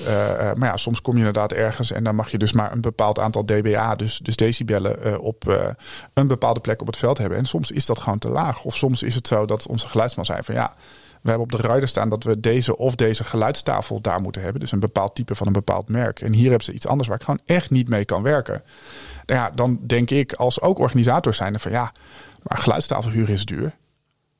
Kunnen we dat niet op een andere manier doen? En ja, uiteindelijk bleek dat ik niet de enige was die dus een andere geluidstafel zou willen. Dus hij was er wel. Maar dan had dus een andere tourmanager gelukkig zijn poot stijf gehouden. Van wij moeten dat andere merk en dat andere type hebben. Ja, want anders gaat het ten koste van de band. Omdat die geluidstechnicus die je mee hebt. Nou ja, die heeft maar heel kort de tijd om een soundcheck te doen. En inderdaad, die heeft presets mee. Dus dingen die hij al voorgeprogrammeerd heeft. En die kunnen op een digitale tafel, sommige merken wel. Op sommige merken werken die presets niet. Ja, waardoor je optreden uiteindelijk minder goed uit de verf komt. Precies, ja. Hey, en wat was dan de grootste eye-opener toen je dat tourmanagement ging doen? Dat is een goeie. Ik denk heel veel. Of het is de grootste les die je hebt geleerd? Dat in principe iedereen ervoor is om dat optreden zo goed mogelijk te laten verlopen. En dat ook een valkuil kan zijn. Je moet de band soms echt beschermen tegen iedereen die iets van de band wil. Die band die komt daar aan, die moet gaan spelen, die moet zich daarvoor klaarmaken. Die moet daar in een bepaalde mindset voorkomen, rustig, chill. En als er dan van tevoren al heel veel mensen verschillende vragen aan de bandleden gaan stellen, dat is niet de bedoeling. Daar ben ik voor. Dat moeten ze bij mij doen, dat moeten ze bij mij ook neerleggen. Dus eigenlijk een beetje het beschermen van die act voor en na het optreden. Ook na het optreden met fans die bijvoorbeeld komen. Dat is ook niet altijd prettig, zit je ook niet altijd op te wachten. Fotografen. Ik dacht altijd als marketeer zijnde van jezus, wel onzin dat fotografen maar alleen de 3 eerste nummers mogen doen. Want dan is een band zelden helemaal op stoom. En juist bij die laatste nummers heb je de mooiste plaatjes. Precies. Toen ik ging toeren met Rondé, dus een act met een frontvrouw, begreep ik heel goed waarom het echt maximaal 3 nummers mochten zijn. Want op een gegeven moment stonden we op een festival waar 9 grote lenzen alleen maar op de zangeres stonden. Dat ik naar nummer 1 al dacht van dit ga ik even aankijken. En bij nummer 2 naast de beveiliger stond van ze moeten nu daar weg. Want ik zie dat zij gewoon, ze raakt niet in paniek, maar het was wel zo van ze vindt het irritant. Ze vindt het vervelend dat er alleen maar mensen voor haar staan met grote lenzen. En zij moet juist die connectie met het publiek maken. Ja, het maakt haar optreden slechter. Het maakt haar moeilijker om een goed optreden te geven. Om inderdaad die connectie met dat publiek die nodig is voor een goed optreden, om die te maken. Omdat daar letterlijk een barrière tussen zit van klikkende lenzen. Ja. Helder. Pardon. Je zei net, vanuit de marketingperspectief, uiteindelijk ben je de marketingkant op gegaan. Nou ja, toen ik bij Popronde begon, kwam dat dus eigenlijk al als zijnde van wij zoeken iemand voor de marketing, wil jij dat gaan doen? En het grappige is dat van de vrienden met wie ik dus dingen ben begonnen te organiseren, de meeste de stroming in onze studie marketing en management kozen. Ik eigenlijk als enige niet. Ik koos analyse en kritiek. Dus eigenlijk een soort van de journalistieke kant van de kunst. En ik koos kunsteducatie. En uiteindelijk had ik het meeste soort van kreeg ik op een gegeven moment kreeg ik door dat als programmeur, ik wilde als programmeur worden, ben je heel erg afhankelijk van aanbod. Wat wordt er aangeboden en hoe kun jij daar nog jouw artistieke lijn in bepalen? Maar als marketeer heb je eigenlijk veel meer vrijheid om creatief na te denken over, oké, maar hoe gaan we dan deze artistieke lijn, deze inhoud, dit verhaal vertellen? Dus het is veel minder gekaderd dan dat. Dus ik dacht van, ik vind dit heel interessant. Maar dan ben je toch ook afhankelijk van de artiesten die het podium of het festival boekt? Zeker, maar die artiesten die daarin worden geboekt, dat is een onderdeel van het verhaal wat je vertelt. Bij Popronde vertel ik niet het verhaal over van die 100 specifieke acts. Dat moeten ze zelf doen. Wij geven ze het podium om dat verhaal te vertellen. En wij zorgen voor de context. Dus de context waarin zij spelen. De context waarin zij spelen zijn die grote acts die we net al noemden. Mm-hmm. Dus de voetsporen van. Mm-hmm. Maar ook gewoon letterlijk de 100 meest talentvolle nieuwe acts van Nederland. De acts die ertoe gaan doen. Ja, het verhaal van het festival en wat voor staat de missie. Ja, precies, en het reizende aspect ervan. En het aankomen in plekken waar je nog nooit eerder bent geweest. Maar waar je misschien wel die ene fan of manager of boeker of whatever treft. Die daarna voor jou de deuren opent. Ja, want we hebben het even kort aangestipt. Noorderslag is gevallen. We hebben Rondé gedraaid. Kensington, de Staat werd genoemd. Wie hebben er allemaal meegespeeld? En hoe zit dat met het talentaspect? Wat kan de popronde betekenen? En welke bands hebben daar die weg afgelegd? Ja, als ik ze allemaal moet opnoemen, dan moet ik even het boek dat we afgelopen jaar hebben uitgebracht erbij pakken. Want daar staan alle acts in namelijk. Het zijn er meer dan 10.000 die ooit hebben meegemaakt. Daar is een heel groot deel tijdens Popronde ook achtergekomen dat het helemaal niet het leven voor hun was. Dus die zijn ook meteen gestopt. Wat eigenlijk ook te gek is. Dus daarin merk je ook al dat je een soort van de talenten die echt die ambitie hebben, die echt willen, die echt niet anders kunnen, die echt dat vuur hebben. Nou, dat scheidt zich dus al tijdens een popronde. Dat zijn ook de acts die hebben nagedacht. Wanneer gaan wij popronde doen? Dus hoe past dit in ons plan? Popronde, Noorderslag, daarna festivalseizoen. En tijdens popronde, of hopelijk al ergens tussen dat luisteren en dat we die popronde gaan doen, is er een boeker, een manager of iets dergelijks die contact met ons heeft gezocht. Dus dat team, daar hoop je op. Dan ga je die popronde in. Dan ga je heel veel spelen. Nou, dat doe je ook met een doel. En dat doel is beter worden als muzikant. Want als je veel speelt in korte tijd, word je een betere muzikant. Je leert omgaan met publiek dat niet per se altijd voor jou komt. Maar die gewoon van locatie naar locatie zappen. En denken van nou, hier hoor ik wat. Ik ga hier naar binnen.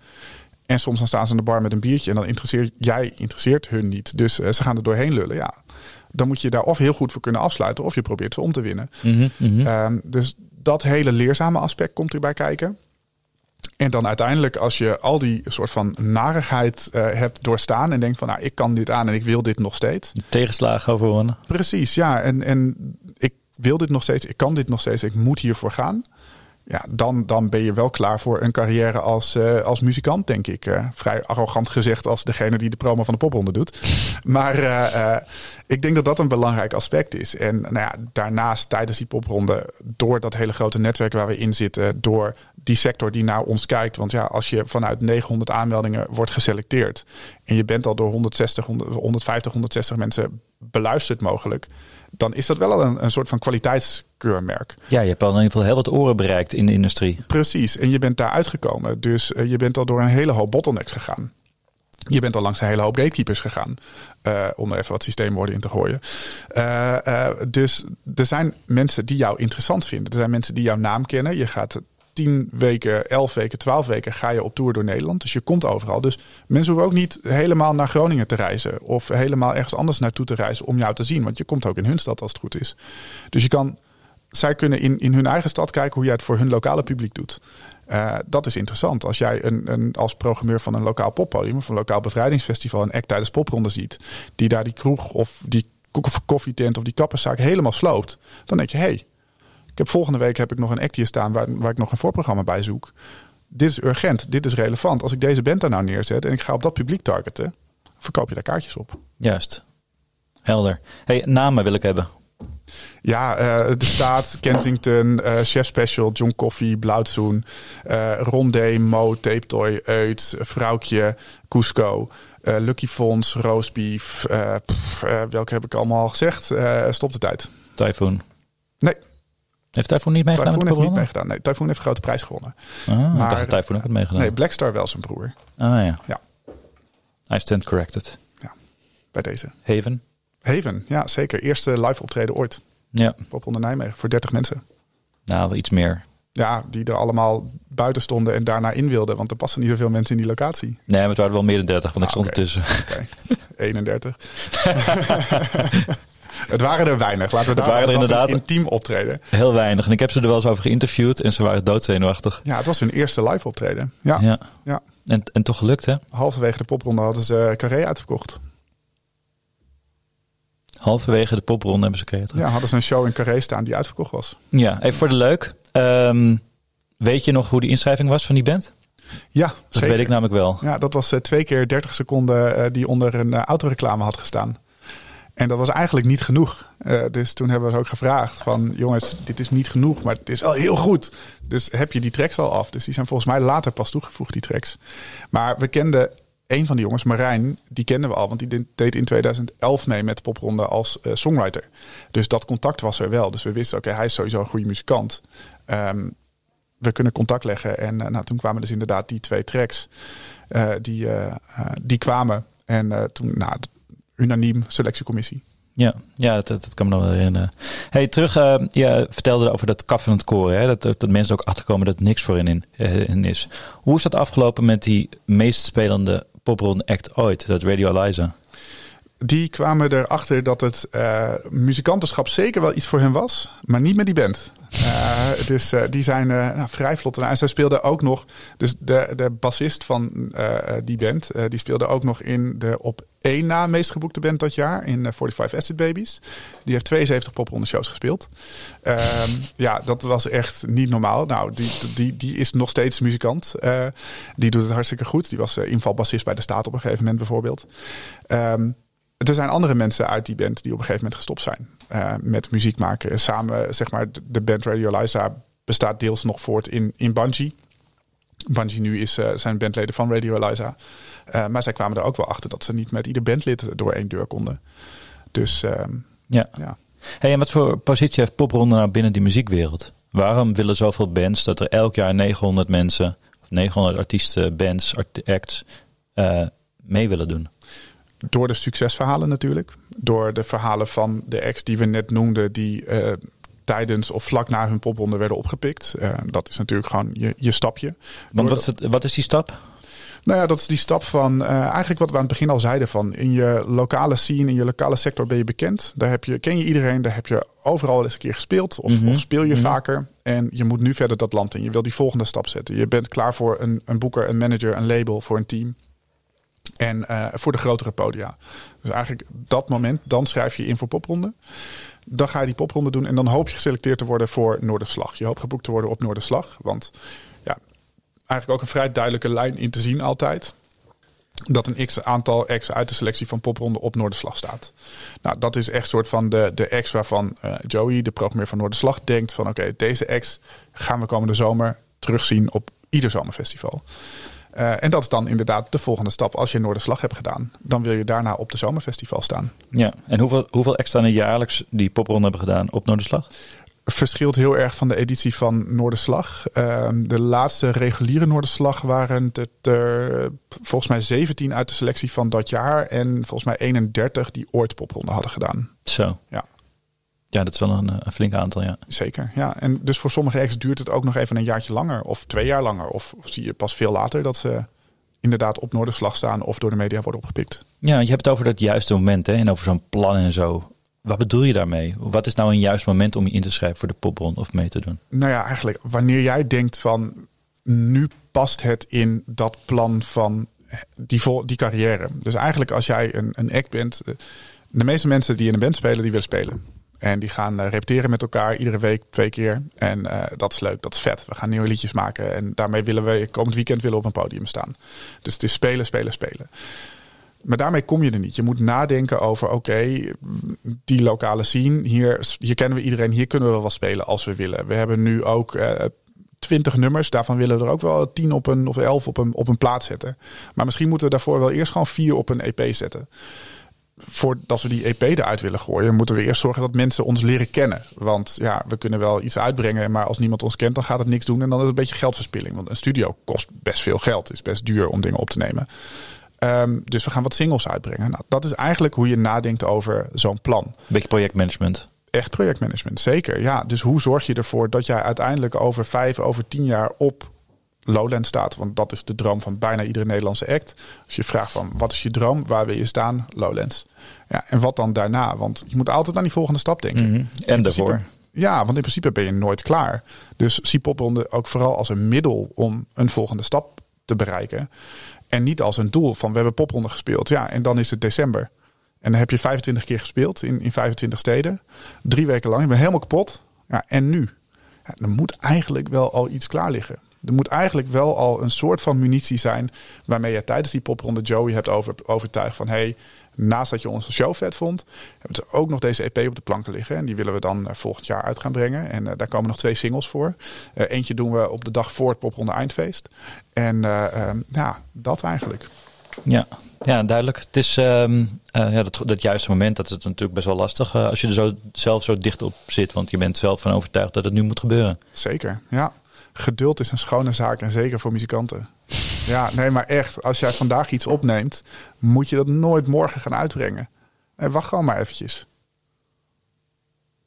En een plan opstellen wanneer dat dan zou zijn. Ja, precies. Ja, zeker. Van tevoren, als het goed is, heb je al dat plan opgesteld wanneer je iets gaat opnemen. Voordat je iets op hebt genomen, weet je al wanneer je het wil gaan uitbrengen als het goed is.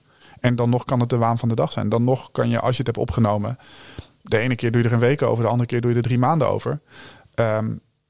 3 maanden later is alles weer anders. Dus dan nog kan het plan veranderen. En het plan kan altijd veranderen. En het zal ook altijd veranderen. Want wat nou als je niet geselecteerd wordt? Wat nou als je naar Noorderslag niet of naar popronde niet Noorderslag doet? Wat als je geen 3FM talent wordt tijdens popronde? Wat dan? Ja. Plan B, plan C. Nou ja, dat levert ook een hoop frustratie op voor muzikanten. Want krijgen ze te horen waarom ze wel of niet geselecteerd zijn? Nee. Krijgen ze een soort juryrapport of zo? Nee, want dat kan niet met zoveel acts en zoveel commissieleden die dit allemaal gratis doen. Die betalen we hier niet voor. Dus we kunnen ook niet van ze vragen van goh, geef even in 2 zinnen aan waarom je een act niet geselecteerd hebt. Nee, dus dat krijgen ze niet. Daarvoor sturen we ze altijd naar de muzikantendag bijvoorbeeld. En dat scheelt. Die is altijd vlak na de bekendmaking van die selectie. Dus in die mail staat altijd van hey, we geven geen feedback, maar we geven wel een gastenlijstplek of korting voor die muzikantendag. Dus ga daarheen, zorg dat je daar bent. Daar zit die hele selectiecommissie. En misschien zit er daartussen wel iemand die zei van ik heb je geluisterd en ik vind jou wel te gek. En ik vind dat je het had moeten halen, daar kan ik nu niks meer aan doen, maar ik wil wel met je verder werken. En dan kun je bijvoorbeeld heel goed nog een ingang. Ja, en je kan heel goed dan langs popronde gaan. Je kan het volgende jaar kun je al te ver zijn voor popronde, voor je gevoel of voor wat het gevoel is en het op eigen kracht doen. Of je bent het volgende jaar ben je wel klaar om popronde te doen. Ja, dat betekent ook dat een hoop mensen teleurgesteld zijn, hè? En dat er ook wel misvattingen rond popronde bestaan. Zeker. Ja, er zijn ieder jaar meer mensen teleurgesteld dan dat er heel blij zijn, want we selecteren ieder jaar minder acts dan dat zich aanmelden. En dan krijg je dat ook wel terug. En dat krijg je zelden direct terug. Dat krijg je heel vaak via terug. Dat zijn bijvoorbeeld de dingen van maar ik heb van die en die uit de selectiecommissie gehoord dat ze ons helemaal niet gezien hebben in de aanmeldingen, in de preselectie. Dus hoe kan dat? Ja, omdat jullie in een ander genre zijn ingedeeld dan die commissieleden luisteren. Ja, en wij hebben nog geen label of boeker of manager achter ons. Dus we waren bij voorbaat eigenlijk al kansloos. Nee, ik denk dat 80% nog niemand van een team achter zich heeft staan. Dus dat vormt zich juist tijdens dat luisteren van die popronde. Dus dat is ook niet zo. Ja, dus zulke soort dingen krijgen we regelmatig terug. En ik snap het ook wel. Ik begrijp heel goed de frustratie. En als je niet gefrustreerd bent, dan is dat ook geen goed teken. Je moet ook balen dat je niet geselecteerd bent. Maar zet dat om in, oké. Maar dan gaan we eens even kijken. En dan gaan we eens even luisteren naar die selectie. En dan gaan we eens even kijken, hoe kunnen wij volgend jaar dan wel geselecteerd worden? Wat moeten we dan? Wat verschillen die acts van ons? Zijn ze echt objectief beter? Of hebben zij al veel meer gespeeld? Of hebben zij al veel meer buzz bijvoorbeeld? Zijn zij aan het praten inderdaad met een team? Of komen ze meer in de media? Of hebben zij een track uitgebracht die het gewoon al heel goed doet? Ja, zulke soort dingen. Ik zou dat altijd proberen om te zetten in positieve energie. Ja, en nadenken over waarom iets bij anderen wel lukt of bij jou niet. In plaats van alleen maar denken, het ligt aan toevalligheden. Ja, precies. Het ligt nooit aan toevalligheden. Niet met zo'n grote selectiecommissie. En niet met zo weinig acts die uit zoveel geselecteerd worden. Ja, omdat je zegt er zijn 150 mensen en ze zijn best wel eensgezind erover. Ja, absoluut. Ja. Hey, ik wil naar je werk gaan praten. Want we hebben nu heel veel over de popronde gepraat. Maar je bent hoofd marketing, communicatie en PR. Ja. Hoe ben jij die marketing ingerold? Ja, ook daarin geen idee. Ik maakte net al de grap. Jij zei van... ik wil het ook wel weten. Ja, ik wil het ook wel weten. Nee, ja, ik denk dat gewoon... Maar heb jij bijvoorbeeld die Popronde Emmen ging jij organiseren? Ja. Heb je daar heel veel werk gestoken in de communicatie? Ja, want daarvoor had ik dus dat mislukte evenement gehad. Dus ik dacht van, nou, dit is wel belangrijk. Er moeten mensen hier naartoe komen. Ook als zoon van een kroegbaas uit die regio. Iedereen kent mijn pa daar. Mm-hmm. Ik kon geen nat pak halen. Ik moest er daarvoor. En ik zeg nu, die popronde organiseren wij voor de muzikanten. Jasper zit hier tegenover mij met een letterlijk nat pak, omdat het zo regent. Dus ik ben echt nat tot op mijn onderbroek. Ik zit te bibberen hier. Ik begin al te hoesten en we gaan jou van een nat pak. Pun not intended. Nee, dus waar ik nu zeg, wij organiseren die popronde voor de muzikanten. En dat is ook echt wat we doen. Had ik toen ook zoiets van, ja, ik organiseer het voor de muzikanten, maar ik moet het ook voor de kroegeigenaren organiseren. Want ik wil volgend jaar ook dit festival hier organiseren. Dus dan moet je heel veel tijd en energie in die promo steken. En we kregen vanuit popronde posters en programmaboekjes aangeleverd. Maar ja, zelf was we hadden toen nog Hives in plaats van Facebook. Dus daar, ja, je gaat veel op social media. Je gaat veel met je vrienden. Ik kende toevallig iemand bij de lokale krant. Nou, dan is het, dit en dit doen we. Het is nieuw in Emmen. Probeer het een beetje te verkopen op die manier. Allerlei verschillende manieren probeer je aan te trekken. Van oké, bij welke kanalen? Wat is nou de doelgroep? Ja, in principe ikzelf. Want ik zou naar dit festival gaan. Dus hoe ga ik dit doen? Ik woonde in Groningen. Ik had daar mijn hele vriendengroep. Uurtje in de bus maar. Mijn ouders hadden een groot huis boven die kroeg. Dus ik zei van, nou, als jullie nou allemaal gezellig komen naar Emmen, dan gaan we daarna afterparty bij mijn ouders in de kroeg. Blijven jullie allemaal pitten. Er volgende dag ontbijten en dergelijke. Nou, dat was zo. En dat was één groot feest. Ja. Ja, en dan word je opeens marketeer bij de popronde. Hoe heb je dat aangepakt? Hoe heb je ervoor gezorgd dat je marketing kon doen? Nou, ik had dus in eerste instantie echt oprecht geen idee. Ik deed maar wat. En dat werkte. Wat deed je dan? Nou ja, eerst ging ik gewoon met heel veel mensen praten. Ik dacht van ja, weet je, marketing is eigenlijk ook gewoon netwerken. Dus ik moet weten wie is. Met wie kan ik wat gaan doen? Ik was overtuigd van popronde en van dit kan groeien. Dit kan groeien, maar er moet gewoon even aandacht aan gegeven worden. Er moet even iemand tijd in investeren. En dat was er niet, want Bas en Misha waren toen met z'n tweeën. Maar ze deden popronde met z'n tweeën en met dat technische team. Dus iedereen had mijn baan kunnen doen. Het ging puur om, er moet iemand zijn die zich even om die marketing bekommert. Dus ik ging gewoon afspreken met mensen. Ik sprak met jou af om een partnership met Oor op te zetten met jou en met de hoofdredacteur. Ik sprak met 3FM af van, hey jongens, we hebben een partnership, maar er komt niet zo heel veel uit. Hoe kunnen we dit bestendigen? Hoe kunnen we hier meer in doen? Ik sprak met 3 voor 12 af. Dus ik ging eerst eigenlijk gewoon kijken welke contacten liggen er. Met welke grote partijen die veel bereik hebben. En hoe kan ik die nou bestendigen? Hoe kan ik daar nou wat mee doen?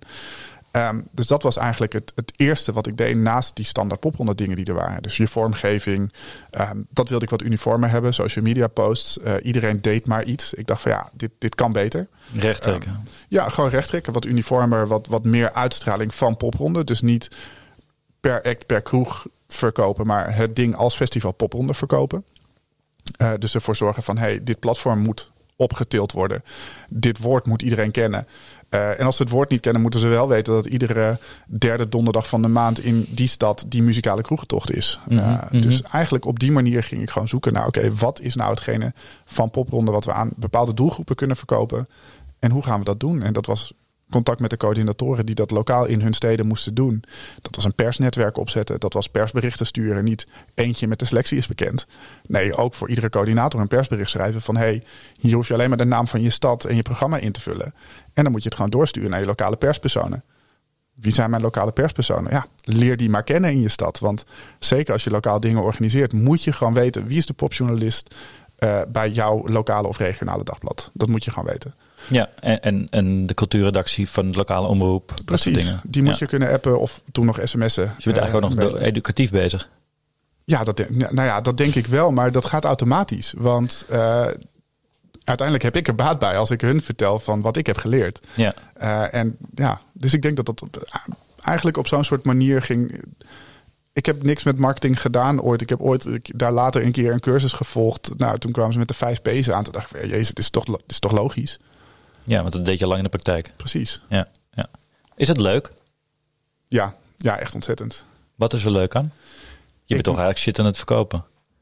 Ja, maar wel iets waar ik volledig achter sta. En dat geldt voor Popronde en dat geldt voor Welcome to the Village. En ik hoef niet een kapotte stofzuiger aan jou te verkopen. Ik verkoop aan jou de act die jij nu nog niet kent, maar waar je misschien wel mega fan van gaat worden. Dus de act die jij nu misschien in je stamkroeg ziet en dat je denkt van wow, dit is te gek. Ik ga een CD of een LP kopen of ik ga de volgende keer, ik ga volgen waar staan ze. Ik ga ze volgen op Insta, ik ga ze volgen op Facebook, want ik wil weten wanneer ze weer ergens staan. En als ze niet geboekt worden in mijn buurt, ja, ik weet dat mijn achterbuurman die doet van die huiskamerconcerten, dus ik tip hem wel eventjes. Ik wil dat mensen betoverd raken door die muzikanten en ambassadeurs worden van die muzikanten en dat ze gewoon samen bijna een soort van community gevoel elkaar gaan optillen. En dat we eigenlijk in die muziek, dat we als Nederlander gewoon trots worden op die muzieksector die wij hier hebben. Want we hebben zo bizar veel talent hier rondlopen.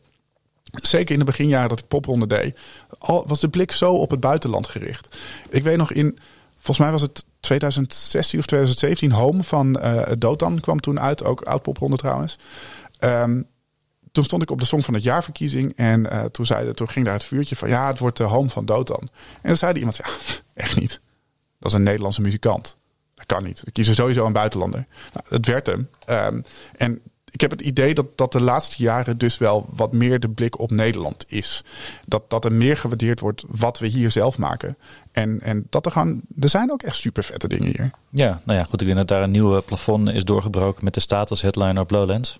Dat denk ik ook, zeker. Dat dat het voorlopig hoogtepunt is. Maar ook als je ziet wat er allemaal in Ziggo en Apus doorgroeit. En dat is live. Maar kijk, dat op basis van streamingcijfers bijvoorbeeld. Ik bedoel, hoe Mo tijdens haar eerste Popronde show, wat eigenlijk een soort van foutje van ons was. Omdat we dus, we zaten midden in die corona-shizzle. En we konden dus één show eigenlijk niet doen. Dus zei ik van ja, wat nou als we die 's middags doen in een van de locaties, welke heb je nog vrij? Ja, we hebben 's middags in die kerk hebben we wel plek. Nou, voor de mensen die dus al dat kaartje hebben gekocht, kunnen we haar niet vragen of zij solo 's middags in die kerk voor 17 mensen was het volgens mij wil spelen. Ja, kunnen we wel doen. Nou ja, management was enthousiast. Zij was enthousiast. En 17 mensen zaten daar dus bij de eerste Popronde show van Mo. Nou ja, wat daar is gebeurd na tijd. Er stonden rijen voor het laatste optreden wat ze gaf in Alkmaar voordat alles weer gecanceld was. De hele straat stond vol omdat iedereen Mo wilde zien. Ja, ze is onwijs doorgebroken tijdens het festival. Ja, absoluut. Ja, mooi. Dat is haar verdienste trouwens, niet ons verdienste. Dat is echt omdat dat liedje, dat heb jij gedaan, zo'n bizar goed liedje is. Ja, en enorm resoneert op basis van die emotie die erin zit. Precies. Ja. Hey, we hebben nog een track klaarstaan om even iets te luisteren. En dat sloeg eigenlijk op de eerste Popronde act die je ooit hebt gezien. Ja, zeker. Die staat klaar, maar er is eigenlijk 0 brug om die te maken. Zullen we hem toch maar gewoon even luisteren? Ja, laten we het doen, want ik heb dus nooit meer iets van die band vernomen eigenlijk. Dat is van alle letteren. Ja. Dat was volgens mij een Groningse band. Nee, het is een Amsterdamse band. Toch ze speelden in Groningen, dus ze konden niet uit Groningen komen. Nee, Subculture band was het volgens mij. Dat zou goed kunnen. Gooi hem er maar in, Angelo.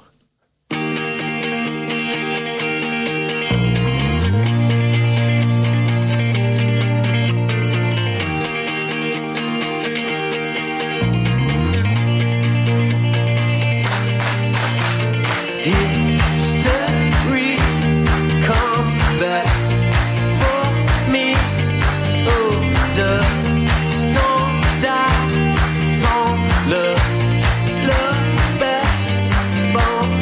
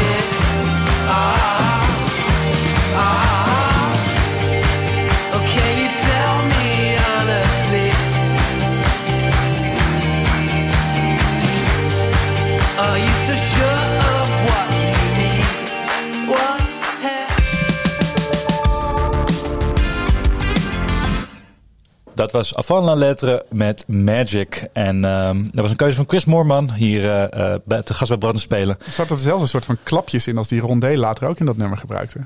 Hoorde je dat? Ja, dat is beter goed gejat dan... Ja. Hey, en die tracks die we hier bij Brood en Spelen draaien, die kan je gewoon op onze Spotify playlist terugluisteren. En als je toch op Spotify bent, daar vind je ook alle voorgaande afleveringen van Brood en Spelen. Zowel de reguliere editie met onze Amber als de backstage afleveringen van Lars en mijzelf. Zet de gek. Chris. Jasper. Ja, we hebben het nu heel veel over popronde gehad en we hebben een beetje over marketing gehad. Het is heel duidelijk, hè? Je moet achter het evenement staan, het product wat je verkoopt. En dat verkopen klinkt een beetje smerig als het over muziek gaat. Ja. Maar je gelooft echt in de popronde, dat is duidelijk. Uit je enthousiasme, uit je verhaal. Anders zou ik dit niet kunnen doen. Ik moet echt wel ergens achter staan wat ik... Ja, anders... Je zegt in dat verkopen is een vies woord als het over muziek gaat. En dat is het ook. Maar het is... Als je het verkopen noemt, dan snapt iedereen wat je doet. Je prijst iets aan, je bent ergens enthousiast over. Dus daarom verkopen tussen aanhalingstekens. Ja, en uiteindelijk ben je dus ook marketeer geworden bij Welcome to the Village. Ja, klopt. Hoe ben je daar binnengekomen? Eigenlijk weer via diezelfde vrienden als die ik in Groningen heb leren kennen. Met wie ik in Groningen dingen organiseerde. Tijdens de eerste editie van Welcome to the Village, was 2013...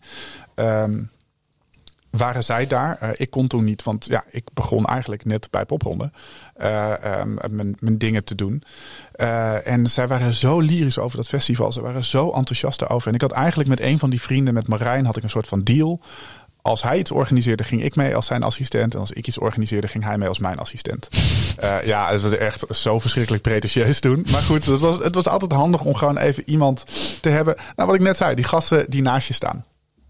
En je helpt elkaar hoger op. Nou, die relatie hadden wij toen. Dus het jaar erop ging ik met hem mee naar Leeuwarden, naar Welcome to the Village. Als vrijwilliger eigenlijk gewoon als jij klusjes hebt, als ik koffie voor je moet halen, I'm there en hartstikke leuk. Ik neem een tentje mee, gezellig weekend. En ik kwam daar aan en toen was het... kun je morgen vroeg ontbijten met Sjoerd en Bianca, de festivaldirecteuren toen, Sjoerd Bootema en Bianca Pander. Want we willen even iets met je overleggen. Oké, spannend. Wordt dan op de avond, zeg maar, dat je aankomt, wordt dat verteld. En dan lig je de hele nacht zo van, oké, wat willen ze nou?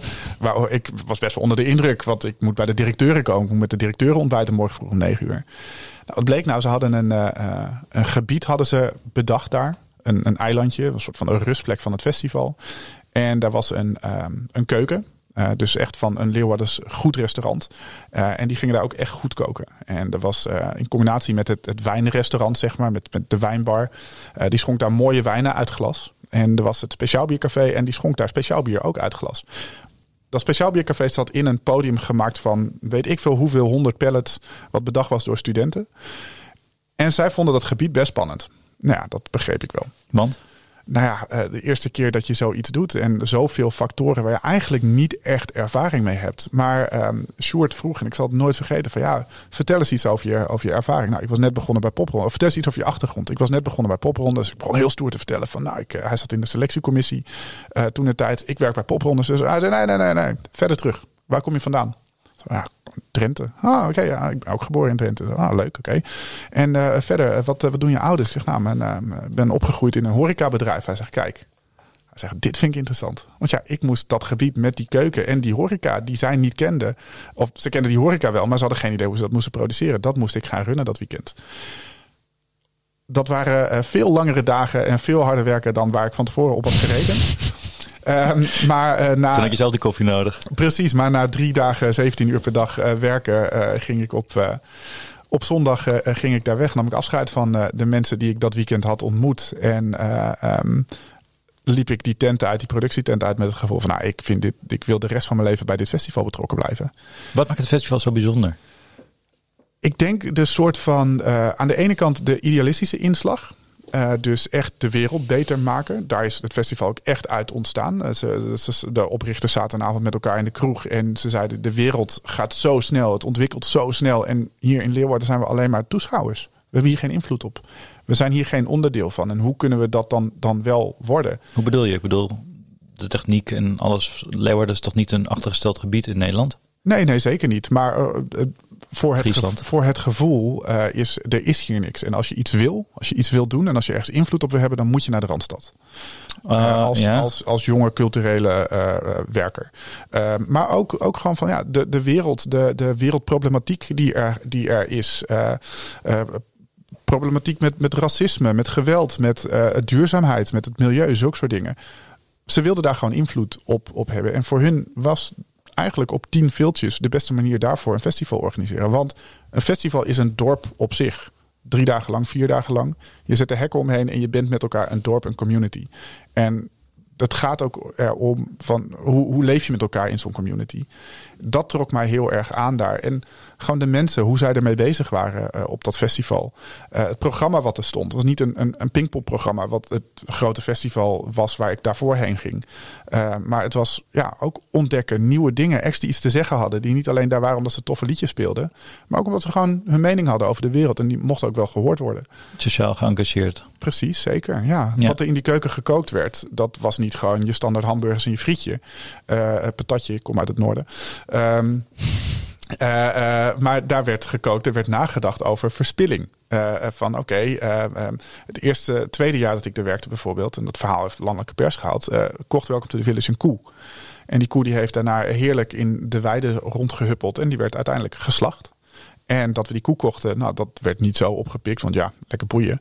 Maar toen we die koe die we een paar maanden in leven hadden gehouden en die op een humane manier hebben geslacht en daarna al het vlees van die koe hebben gebruikt en ook de foto's hebben laten zien. Toen werd dat wel landelijke pers. Toen kregen we ook heel veel gedoe over ons heen. Slimme marketeer.